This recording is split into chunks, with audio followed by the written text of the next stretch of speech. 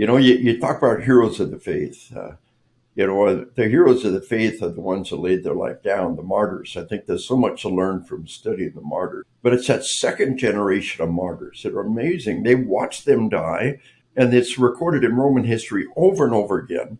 That second generation of martyrs, they're the heroes. So our nation eventually will fall over our dead bodies. Our sun will die, but eternity continues. Our life should be a living witness to the best of our ability. So keep your eye on the ball. Stay focused on eternity. Realize that this life is nothing. That terrible, terrible things that happen in this world, God can use to have amazing good things happen for centuries afterwards as a result of that.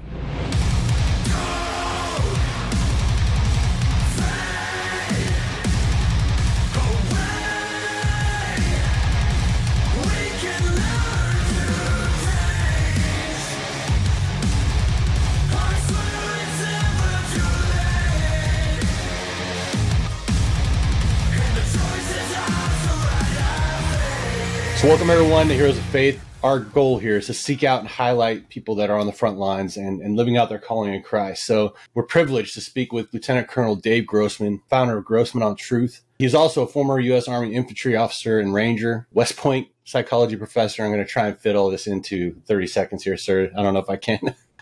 And the founder of Killology, which is a relatively new field of scientific study around the psychology of having to take a life on the battlefield. This not only includes wars abroad, but also many of our law enforcement brothers and sisters who have to face the threat of death on a daily basis. He's written numerous books and publications on the topic and is known for his books on combat and on killing, globally known as a subject matter expert in dealing with violence in a violent world. He's testified before Congress, been an expert witness in high-profile cases like the Timothy McVeigh trial. He's trained countless mental health law enforcement professionals and military professionals globally. He's advised presidents on topics revolving around violent video games and media, and is also, most importantly, a man of God. And his book on spiritual combat, which might not be as well known, especially amongst the military circles, but it has been influential in my own view of the battlefield, my own mental health, and after surviving 3 war zones and numerous conflicts around the world. So, sir, we're honored to have you here. For me, it's a great honor to finally meet you because I've been following your stuff for years. Right. The required reading thing in the military, yours was some of the best, and it wasn't a manual. Right. Well, praise God. It's an honor to be on board with you. I love the concept of, iron sharpens iron, iron edge. I throw that out there and people hear it and then they translate it in their own mind. And a guy came back and said, I love what you said about blade sharpens blade. Well, that's not what I said, but it's really pretty cool. Iron sharpens iron, blade sharpens blade, he translated in his head, and that's what you guys are all about. Proud to be a part of it. Honored to be a sheepdog under the Great Shepherd. You talk about heroes of the faith. The heroes of the faith are the ones that laid their life down, the martyrs. I think there's so much to learn from studying the martyrs. That 11 of the 12 disciples were murdered for their faith. 3 of the 4 authors of the Gospels were murdered for their faith. Men don't die for a lie. But it's that second generation of martyrs that are amazing. They watched them die, and it's recorded in Roman history over and over again. That second generation of martyrs, they're the heroes. So it's all I can do to think of myself as God's faithful sheepdog. I know when we get there, he'll greet us as a beloved child. We'll understand things that we can't even comprehend. But right now, it's all I can do to think of myself as being God's faithful dog. I'm not heroes of the faith. I'm the hero's, sheepdog, But the dog, he doesn't know much. But Will Rogers said one time, if you get to thinking you're a fellow of some importance, try telling another man's dog what to do. You ever done that? The dog looks at you and says, look, I don't know much. I'm just a dog. I know this. I'm not your dog. And I tell people, if the evil one comes for you, you can look him in the eye and say, hey, I'm not your dog. I belong to the great shepherd. And one day the sheepdog will finally rest at the feet of the great shepherd, and we yearn to hear those words, well done, thou good and faithful servant. We focus on that a lot. One of the things I like to tell people is there's no reason for us to still be here on this planet other than to serve and to be able to stand before him at the end and say, hey, I did it. Not waiting for him to say, hey, well done, that good and faithful servant, but knowing that he's going to say that to me. Praise God. And that's my motivation. It's like, look, we're here to serve. Otherwise, when we receive him, we'd go straight to heaven. Yeah. There's no reason for us to be on this lump of rock dealing with all the nonsense we have to deal with on a daily basis, watching the pain and suffering and everything else, other than to get other people to hear about him. Yes. And that's a critical point. We could almost bracket this presentation with that. It's kind of the last question, but it's lay out that foundation right up front. Our nation eventually will fall over our dead bodies. Our sun will die, but eternity continues. The most important thing of all is keep your eye on the ball. Every tragic, horrendous, terrible thing that happened on this planet is nothing compared to God's goal of bringing one person to the knowledge of salvation. So what looks like tragedy to you, what looks like horror to you, God can use to bring people to the knowledge of salvation. Nothing on this earth matters except to love God and to love others. And if we truly love them, then the greatest gift we can give them is bring them to the knowledge of salvation, to make our life a living witness. And if we keep our eye on the ball, keep our eye on eternity, then all the things in this world become nothing. They're wood, hay, and stubble. Our treasure is stored up in heaven. Our reward waits for us in heaven. That's where our home is. That's where our battle ends. Right now, we just take every day the Lord gives us and dedicate it to him and try to do a little bit more in his service. Yes, sir. I got to jump in here. I haven't said anything yet, but again, super honored. And you keep dropping little Oklahoma nuggets. So right here, Will Rogers Airport just down the road. Yes. So hopefully my guys in the city get to listen. I know the Bible says that even a fool can seem wise when he holds his tongue. So I like to quietly just sit here. I like to quietly sit here and just listen to somebody with your experience. But I can, aside from your incredible resume, I just get an overwhelming sense of the presence of God just talking with you. So I know you're a retired colonel, but I sense you're a general in God's army. And so I really want to introduce our guys to you. That's what we're trying to do is we highlight heroes of faith. We want to inspire heroes of faith. So I'm curious, when you had your call to military, but also as a civilian and your walk with Christ, how did that, how do you want to just engage our guys on those two questions? Well, all I've ever wanted to do, in the first grade, the teacher said, what are you going to be when you grow up? I'm going to be a soldier. That's all I ever wanted to do. All my reading, all my life, has been focused towards that. And then I enlisted in 1974, and I was a punk. Going to college would have been the greatest waste of time and resources on the planet. It took the Army a year to knock some sense into me. I remember the day I walked down the company street and the first sergeant sent me back for another haircut. And I thought, why am I fighting these guys? I can win this game. I can play this game. I volunteered for this. Nobody made me do this.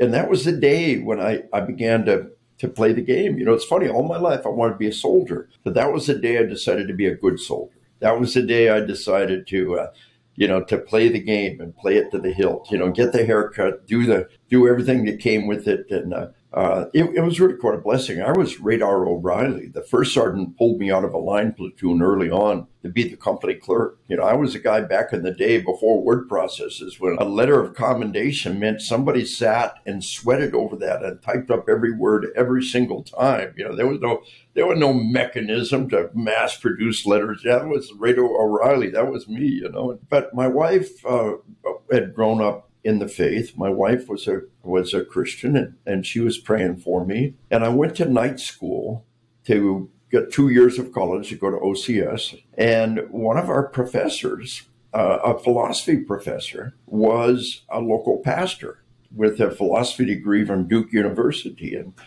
And I came to the Lord with my head, and my heart followed. I came to the Lord knowing this is the wise thing to do. This is the right thing to do. We've got 4 literate witnesses of all these miracles and of all these occurrences. We've got these martyrs of the faith. We got this second generation of people who laid their life down. Muhammad, where's all your miracles? Where's all of your 4 literate, authors? With Joseph Smith, I'm sorry, where are all of your witnesses? Where are all of your miracles? Where are your 4 literate parallel translations of the story. Where is it at? There's only one faith that makes any sense whatsoever. If there is a God, he would have his word in every hotel room. He would have his temples in every city.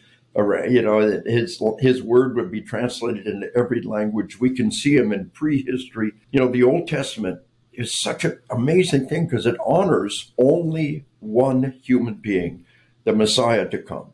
Look at all the bad things David did, but look at the fact that he allowed that to be recorded, that his descendants allowed that to be recorded. It's the only work in history that doesn't honor any human being. It shows the flaws, it shows the failures of every human being, and constantly foretells the coming Messiah. And then the New Testament, which all of those prophecies are fulfilled, and the coming of the Messiah and everything that comes with it. This is so powerful. There's nothing in human history remotely like it. It's the only logical, rational.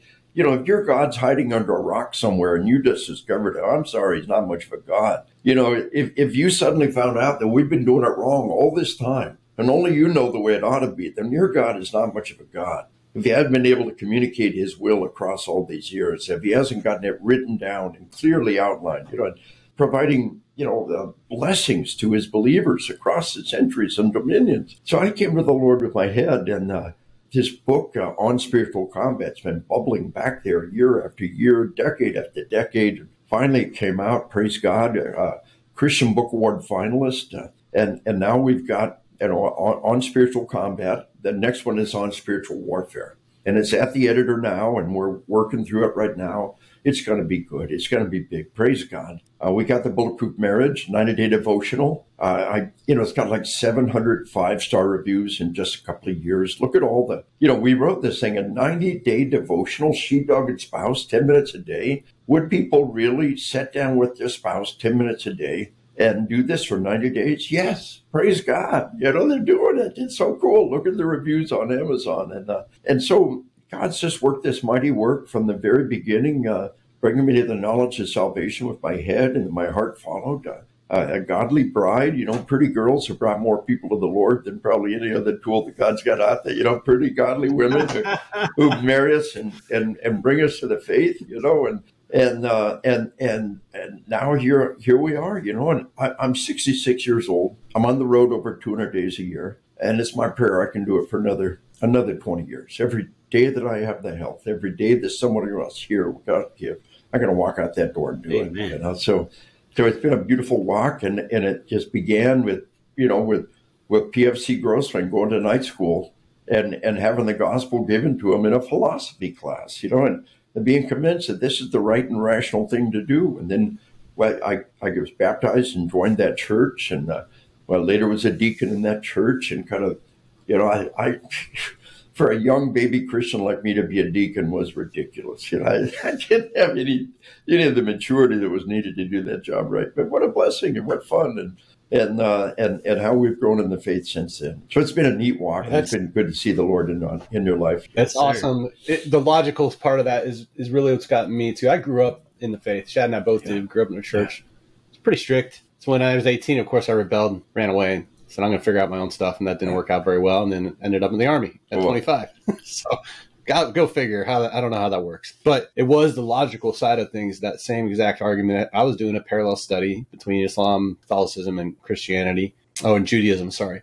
And it was just the one that made the most sense. Like, if you just think logically, if you put aside your pride and wanting to control everything, it's like, okay, yeah, this makes sense. So I think that's great. I honestly didn't know about your faith when I started reading the books. Like I said, mandatory reading, you're going to read this stuff. Read it, it was like, and I was in the process of finding my own faith, really seeking it out and asking God, if I had never heard of you before, never heard your name preached, what would you look like? And getting in the Word. But I remember thinking, this guy has to have some kind of foundation in Christ in order to have the mentality he has on this topic. Because first off, it's a risky topic. Killology. Yeah. I'm sure you've been attacked by the best, right? And they probably haven't read your stuff. They just see that term and they're like, oh my God, he's teaching people to kill. Yeah. So it's like, I understand that had to be a really risky topic and really a risky profession to go into. You're seeking out and studying a topic that is extremely taboo in the Western world. Why? What, I mean, you have your foundation in Christ, but what motivated you to even go that direction? Great question, because here I am, Sergeant Grossman now, going to night school. I went about 1976. My very first paper in my very first class, it was psychology class. And the teacher said, take some aspect of this and apply it to your own, experience. And I talked about B.F. Skinner, operant conditioning, as a classic example in basic military marksmanship. Pop-up target, reward schedule. Fast forward, Major Grossman, West Point psych professor, and we're using military marksmanship training as an example of Skinner's operant conditioning. But so I was interested in this from the very beginning. I kind of saw that link from the beginning. We had Vietnam vets all around us. I enlisted in 74. The Vietnam vets were all around us. And we're the 82nd Airborne. We're going to punch out to combat any day. We're always on standby. We're always ready to punch out. And of course, it never did. But we wanted these Vietnam vets to tell us what combat would be about. And they wouldn't say. It was like this weird taboo topic. So, fast forward, I'm going to grad school en route to teach at West Point as a young captain, as quite a senior captain by that point. And I thought, well, I'm going to do my graduate thesis on killing. I'm going to study killing. And all of a sudden, an Army Ranger infantry captain comes and asks them about combat, and they'll say. And so my first book on killing, I wrote in grad school. It took another 8 years of development. I turned in one chapter as my graduate thesis. But and for the first time, people would share with you. If somebody asks you about your sex life, or intimate details on your sex life, you're going to blow them off, But if some Christian scholarly research was being done and it was a survey, you might answer. You might even tell them the truth, So that's what people are doing with killing. They would tell me, and I wrote the book on killing. But then, before the war began, I'm out there teaching, and the only ones in combat every day was law enforcement. And I realized that for those who fully prepare themselves, killing is just not that big a deal. 18-year-old kid drafted off the street, big deal, but for mature individuals preparing themselves mind, body, and spirit, the killing's not that important. It's the other stuff, and I put that on On-Combat. And On-Combat, by the way, has what I call my spiritual ambush, because there's a whole chapter in On-Combat and how, you can be a warrior and be a Christian, but auditory exclusion, slow motion time, how in the world could we have had 500 years of gunpowder combat and not let people know that the shots kept muted? How could we have done this? How could this? This is the core of combat. This is what lies at the heart of it. Tunnel vision, and then the aftermath dynamics, the re-experience event. It's not PTSD, it's normal. It becomes PTSD when you try to not think about it. You literally drive yourself crazy trying to not think about it. So how do we separate the memory from the emotions? All that's part of the healing. All that's part of my class. But at the final level, as you peel away the layers of the onion, what's really important is the book on spiritual combat. Again, our nation will die over our dead bodies. Our son will die, but eternity continues. And what really lies at the core, you peel away the layers of the onion. I studied killing, and then the next layer down is combat, slow motion time, auditory exclusion, aftermath. But the pearl at the heart of the onion, the core is about faith and God in eternal processes. And that's why we do what we do. And God has a plan for us, and He has a goal. And eternity in heaven, is so vast, the unthinkable immensity of eternity. Just try to wrap your mind around that lies in front of us and realize this is just prep time. This is just prep time. And what's our mission here? Love God, love others. If we truly love them, bring them to the knowledge of salvation, and we do that with good works. Galatians 6:9, my life verse. Go ye not weary of doing good. In the fullness of time, you'll reap your reward.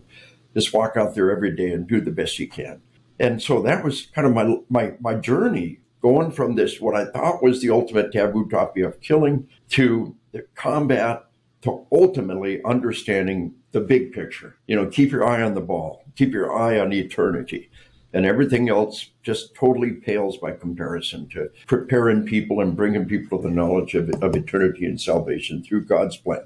And it's really relevant right now. I told you I was in Ukraine for like 3 months, and I was supporting the church if you know anything about Ukraine, they actually teach passivity in the evangelical church. They have for years, mostly because, the government there over the last few years before this conflict has not been the best. You don't want your kid joining the military in Ukraine or being a police officer because they're going to be in corruption and things like that were going on. But they preach passivity, and I've been going there since 2014. So I know a lot of pastors there, and there was always this look of disdain when they find out that I was in the military. Oh, did you kill anybody? That kind of questions. And this last trip out there, I ended up counseling pastors, a lot of pastors. When they find out that I was in the military, they're coming to me, they're like, I have these feelings that I don't know how to handle.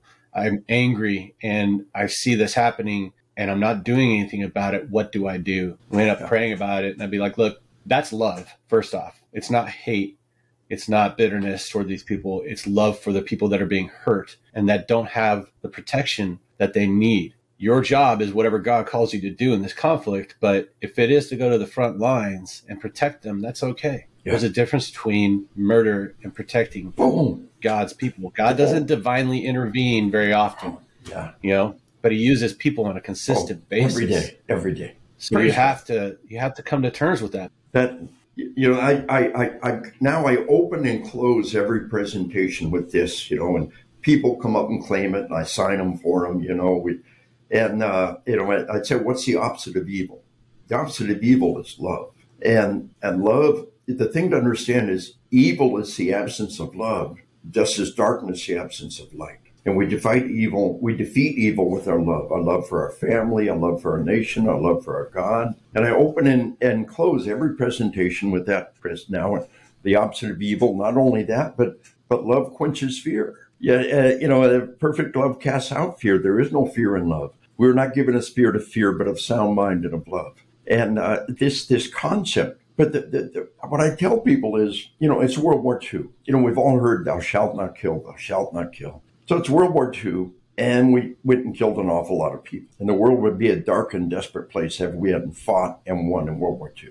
So I ask everybody, all my audience, I said, just think about this. We're all of our religious leaders a bunch of hypocrites. All of our pastors and priests and ministers and rabbis and chaplains, they all preach, thou shalt not kill, thou shalt not kill. The war began. We changed our mind. Kill those guys. It's cool. No, that's not what happened. It's not you shall not kill. It's you shall not murder. And that's all the difference in the world. And that's a little spiritual ambush that I put on combat for people to understand right up front. It's not you shall not kill, it's you shall not murder. There's all the difference in the world. Saul has killed his thousands. David has killed his tens of thousands. It wasn't until David murdered Uriah, Bathsheba, that he got in trouble. So if you get a deeper understanding of God's faith, this pacifism is wrong. God has ordained us to stand up and confront evil. And not only to confront it, but confront it knowing that we can lay our lives down and it's nothing compared to eternity. That really nails it. This battle against this worldly, thou shalt not kill misrepresentation. So when you immerse yourself in God's history, when you immerse yourself in God's word, it's very, very clear that our God is a warrior and he calls us to be warriors. And there's many ways we can fight the battle. It's not all in the front lines necessarily killing people, but it's about being in the fight every day. In this war, we win by saving people, and that's so cool. When you wrap your mind around that. As we say in our church, you're helping me. Praise God. Praise God. So I bring the civilian aspect to this team. That being said, we have a lot of people that are listening to this podcast and close friends who serve every day on the front lines, sergeants and, detectives, the whole nine. And so I pray that they get the insight here, and not just from our conversation. I think me and Pete could take all day with you and just soak it all in, but hopefully we'll put all the links up. They get your books. On Spiritual Combat has really been such a blessing to me. And I'll say a blessing and a challenge, and really actually stirring me up again. Like there's things that you hear and, life comes and challenges come and you have your ups, your peaks and your valleys and you forget.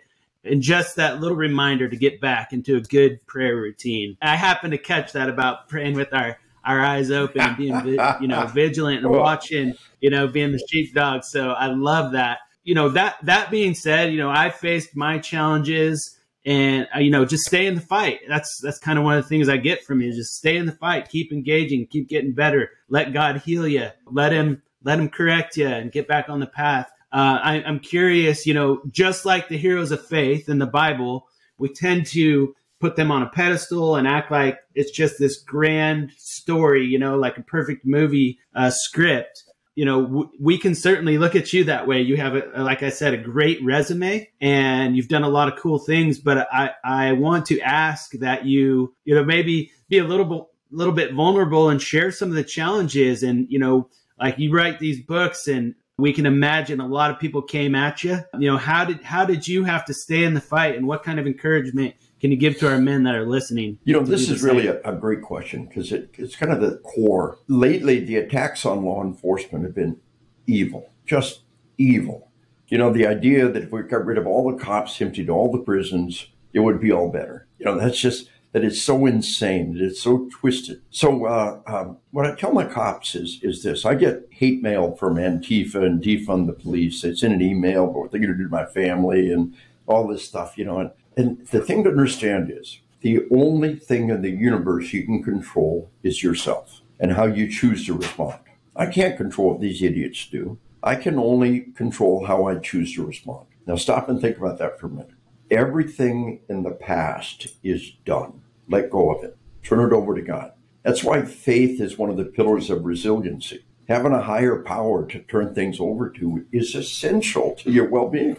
Every resiliency program on the planet talks about faith as one of the pillars of resiliency. Everything in the future is uncertain. You can't control what other people do. The only thing in the universe you can control is yourself. And if we give way to cynicism or bitterness or complacency, that's the one thing we can control. So what I tell people is, you don't lose your temper. You give it away. It's the only thing in the world you can control, and you gave it away. Now, that's easy to say. It's not so easy to do. So I get these hate mail from these guys, and I got some candy that I let myself have, once a week or so. And I get a couple of boxes of the chocolate-covered cherries in Christmas, on birthday, and I just stretch them out throughout the year, maybe one a week. So I get one of these nasty grams. I get a piece of candy. I almost look forward to it, And this is true cognitive rational therapy. We take what they meant to harm you, we turn it something good. So I tell my cops, I say, look, you can't control these idiots say to you, but you can control how you choose to respond. And I like Tootsie Rolls. They're individually wrapped, they stay clean, they're good in the heat, they're good in the cold. They remind me of Halloween candy, So have a little bag of Tootsie Rolls in the car, in your police car. And you only get to have one. The only time you can have one. If somebody's ugly to you, somebody's mean to you, somebody pushed your button, and you say, because of you, I get to go back to my car and I get a Tootsie Roll. And again, what they meant negative, we turn to good. That's not a good plan, sir. I'd be going out and looking for fights all the time. And looking for I tell people, the only thing you control is how you choose to respond. And there's one other thing here, though. It pulls us from fight or flight to rest and digest. Big swig of water pulls you from fight or flight to rest. Take a knee and have a swig out of your canteen. This is just, have a drink of water, have a sip of brandy. It's in our culture. But it's, I tell people that swig of water sends a powerful message that we're safe. Deer's being chased by a wolf. You stop and get a drink, you're really thirsty. I can't get a drink, I'm being chased by a wolf. The fact that you stop and take that drink. So when you're just burning with anger, when you're just barely under control, you put that Tootsie Roll in your mouth, salivation, swallowing, taste buds are firing, it will pull you from fight or flight to rest and digest. It will pull you. When you're just burning with anger and barely under control, just go ahead and pop that Tootsie Roll in there, and it'll pull you and regain that control. That's really the trick. And in so many ways, you take what they meant for evil and you turn for good. What they meant to hurt you, you turn into something positive. And that's really life overall. Nobody gets out of this world alive. But we shouldn't dread death. We should understand that that's when the story begins. Now, I don't think anybody actually 100% believes. I think we've all got this little kernel of doubt inside of us. That's the human condition. But I tell people say, I wish there was a loving God. I wish I could believe it was so. I tell them, then recognize that for what it is. That's faith. That's your little seed of faith. And you plant that little seed of faith and ask for more faith and do what God asks of you. I mean, the fact that you wish it was true, that's God speaking in your life. That's that little seed of faith. Just plant that seed of faith and know that most of us have some little seed of doubt. No matter how our faith grows, no matter how it goes, we're all going to go to our deaths with a bit of fear. But as much as any human being could possibly believe, rationally, logically, we know there's a heaven. We know God's waiting for us there. And we know that our final act on this earth could be our greatest contribution. When we go to our death with Christian calm and dignity and knowing that we're greeting the Father, our greatest achievement, what we think is the end of the story, death, is actually the greatest achievement in this volume of the story. And then it begins the next volume that goes on forever. C.S. Lewis said, this story, this life, is not even the front page of the big book that you're going to be writing in the millennium and the eternity to come. So it all begins with that little, how do we control ourselves and sympathetic, parasympathetic dynamics to come back around, to keep your eye on the ball, keep your eye on eternity, and stay focused on what's really important. Wow. What you're saying really reminds me of the scripture, without faith, it's impossible to please God. Amen. So just taking that little nugget of what people might consider doubt and turning that into a faith seed. Yes. Is wow, what a tool we can use to to plant the gospel out there. And for our guys, a lot of times we overcomplicate this, and really it's the simple things God will use to turn a heart of a man. Yes. So I really appreciate that insight and sharing that. And again, for our guys listening, we're going to face obstacles. And I think you gave me a little bit of insight into my sweet tooth. Maybe I have a bigger problem than I realized. But yeah, keep pressing in and turning what our enemies mean for bad into good, yes. just like the Lord promised. Praise God, amen. And I had a men's group this morning, and we were talking about the risks and things like that. I think Shad and I we're going through Wild at Heart.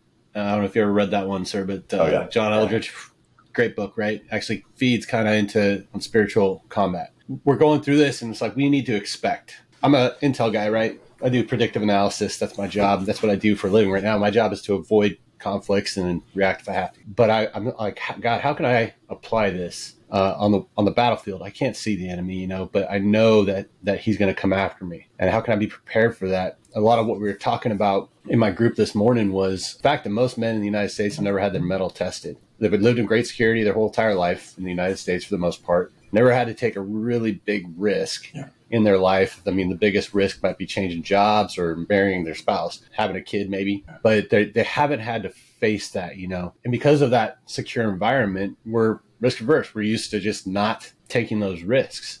And so we were talking to something simple about, how do I approach this person to talk to them about the gospel, or how do I do this? And we ended up coming to the conclusion that most men in the Western world are cowards, and they just don't realize it because they've never had their metal tested. But look on the positive side too. We talk about the greatest generation, 4 years of war in World War II, and they came home, they were the greatest generation. Well, there's a new greatest generation rising up in these violent times, and violence has exploded like nothing we have ever seen before. It's orders of magnitude worse. Medical technology is holding down the murder rate. Tourniquets alone have cut the murder rate in America in half in just the last decade. Cop slaps on a tourniquet, saves a crime victim's life. We've prevented a murder. So the number of dead people underrepresent the problem year after year as medical technology saves ever more lives. But it's a measurement we use.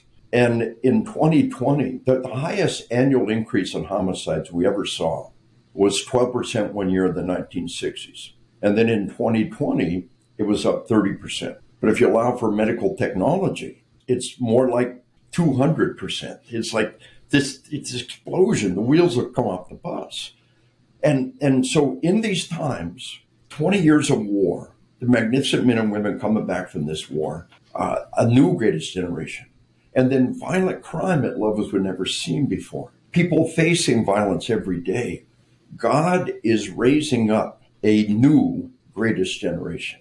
And it's you. It's you right here. It's Pete and Shad.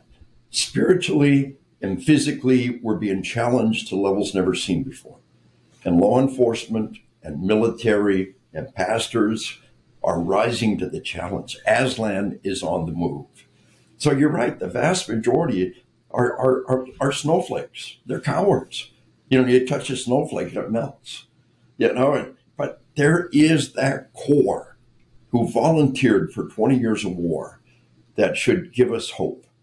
If God was willing to save an evil city with just, 10 righteous men, I think he's saving our civilization with a handful of men and women who's serving.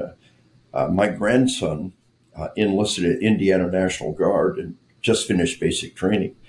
The current administration troubles me. He didn't ask anybody, he just did it. And the current administration, after Afghanistan, these are times when you'd have difficulty trusting your son, your grandson to them. But the National Guard in a conservative state, so here's my grandson. I got a son with 9 combat tours. I got a grandson who's just now getting into the fight. But this is that new greatest generation. These are the ones who are called to service, to serve God, to serve our nation, to serve our community. And there's hope. There's great hope. Don't focus just on that negative.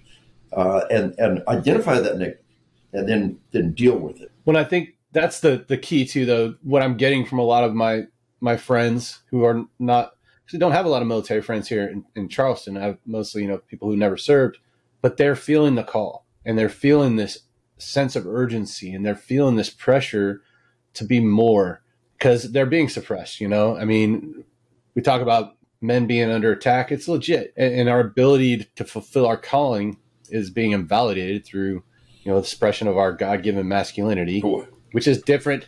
If you're any of our female listeners, anybody wants to make a not toxic masculinity, it's just masculinity. Right. It's the way we're made, right? And in our culture, in our country, even in the church, it's being pushed, and men can feel that.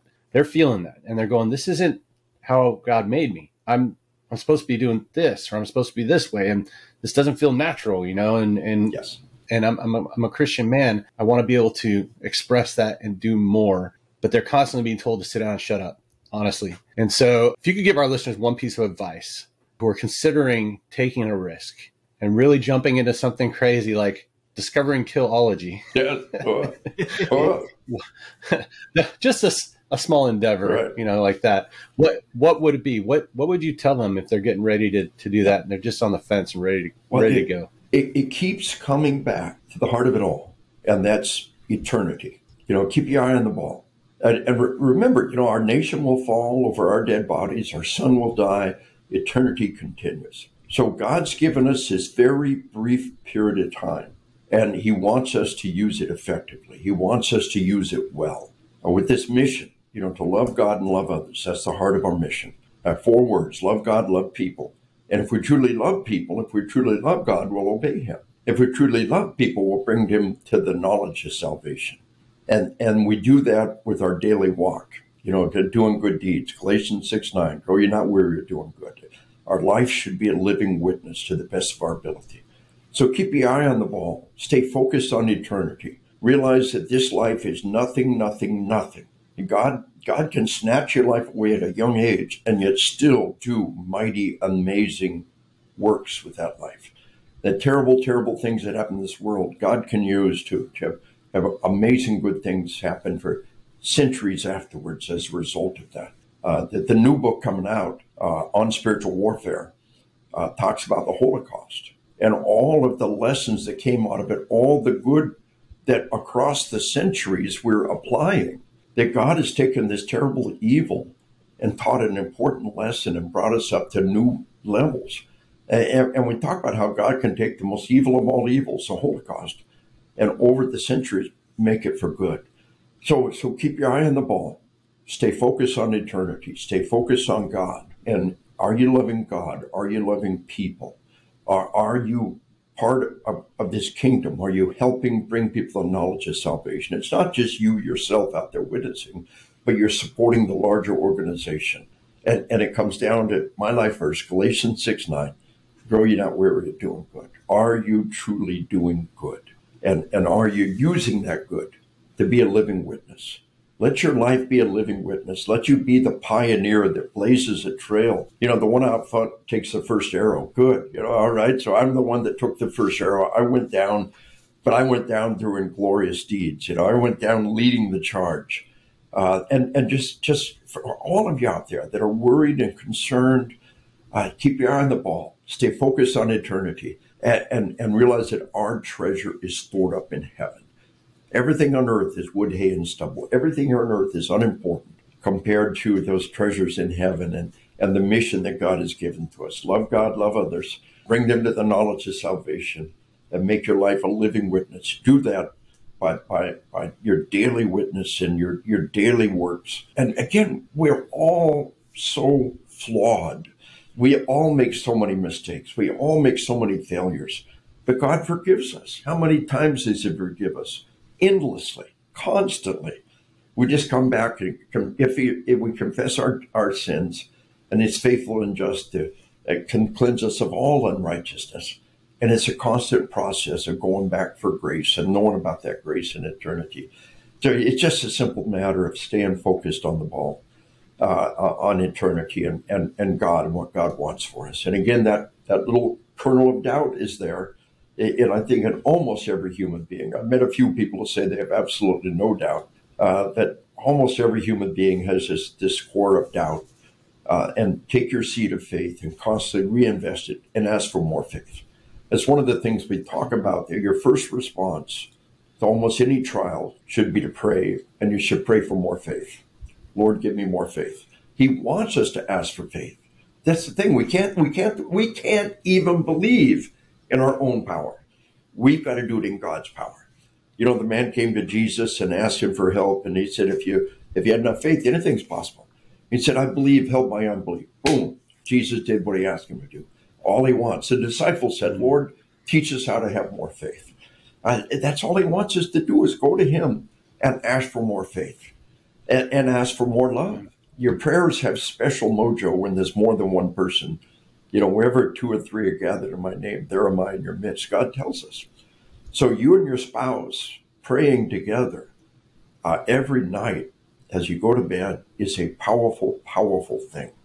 And one of the things we should pray for is all of our loved ones, and that they will come to the knowledge of salvation. But one of the things we pray for every night is greater faith and greater love for God and for each other. Dear God, give us both greater faith and give us both greater love for you and for each other. And so constantly go back to God, asking for more faith and asking for more love. And the very act of asking for it is powerful. And then God's response to that is overwhelming. It's beautiful. It's glorious. But constantly go back, asking for more faith and asking for more love. And it really is not just okay, it's what God wants us to do. And so as you go into that, hold it up in prayer. What do we pray for? More faith and more love. And God will answer that. He will do that and empower us to work mighty deeds. So that would be my long-winded answer to anybody who's getting in the fight. I would say that's been, you got that, Shad? Because everybody else hopefully has got that. Cool. Pray for faith. There we go. Pray for faith, man. Yeah. That's it. I wrote it down. Literally wrote it down. Pray for more faith. Yes. I got the muscle memory thing going on now. I heard it a couple times. Yeah. God, it's in the noggin. It's in there. The vault. Well, in the second volume on spiritual warfare, we talk about the old song, praise God and pass the ammunition. And, it's a great old song. Praise God and pass the ammunition. And the ammunition is faith. And the first thing we should do is ask for more faith. The first response to anything is to ask for more faith. And God will do that. Praise God and pass the ammunition. And the ammunition in this battle is faith. And all we've got to do is ask Him, and He will give it to us. Amen to that. One of the things I wanted to say, Pete, I know we're probably wrapping up here. So we have a whole list of criteria that we had to do something to try to how do I identify heroes of faith? And you certainly check all the boxes. So we want to say thank you for your service to our nation. And also one of the ones that is on there is about changing the narrative. And I recently heard my friend Amanda Connor over in Coventry now say the truth doesn't need you to defend it. It just needs you to declare it. The truth is the truth no matter what. So thank you for declaring truth. And also that everything you've done and you're doing contribute to the mission of the kingdom. And so for that, we say thank you truly. And it has been such an honor to just hear just even a little glimpse of the wisdom God's given you. And thank you for studying hard and for working towards it and putting in the effort on your end as well. So God is faithful. You know, when we just give a little bit, He rewards us with so much more. So it's incredible the work that you're doing. And you know what? If we can do all these things and if we don't have love, we're just like a bunch of loud cymbals making a bunch of noise. So on top of it all, your message of love, loving God and loving people just sums it all up and wraps it in a nice bow. Here's the package, and it's Christ in you, the hope of glory and for eternity. So thank you so much for that. It's truly iron sharpens iron. And I want to tell everybody, we typically take either the ministry or materials that our heroes of faith have produced or have access to and put them on our own site. So your books will be linked on our site. Your training and your website will be linked on our site. We'll keep following you into the future so that, men, you have resources. We're trying to resource you. We're trying to motivate you and help you. I've gone through these books a few times, and I will tell you they changed my life. If you're a military vet especially, you need to read On Killing and On Combat to understand some of the things that you may have gone through or experienced that you have questions about, because it really clearly lays it out there, and it is a resiliency thing that we need to identify. But the on spiritual combat, and I'm looking forward to the on spiritual warfare for sure. On spiritual combat, something I listen to, and I have to go back once in a while, sir, because your voice on that puts me to sleep sometimes, which is a good thing at night. I'm trying to get to sleep, but I'm listening to this because there is so much truth in the word and prayer and scripture in it. It is like a daily devotional that you can go through, and it does give you the ability to fight the fight that you need every day. So I would recommend getting into that as well, or getting it on Audible and listening to it. Thank you again, sir. I mean, it's been a real honor for us to have you, and hopefully we can follow up. It truly is faith to the second power, iron to the second power. You guys fire me up. This time uplifts me, and it's faith to the second power. It's iron to the second power. It's iron sharpens iron. It's been a mighty, mighty blessing. Just wrap up by saying, don't seek to be heroes of the faith. I'm not Imred's hero. I'm God's faithful sheepdog. Just a humble goal of being God's faithful dog. I would know when we get to heaven, all kinds of beautiful things going to happen. But right now, I got a dog, a chocolate lab by the name of Isa. And if I let her off the leash, she'll roll in something stinky and run in the neighbor's yard. But I still love her. And God sees every bad thing that we do, and He still loves us, And I can wrap my mind around that idea of being God's dog. Just a humble goal, not to be a hero, but just to be a faithful servant, and to be His faithful God. So iron sharpens iron. Praise God for you, gentlemen. And pray that God will bless this endeavor in Jesus' name. Amen.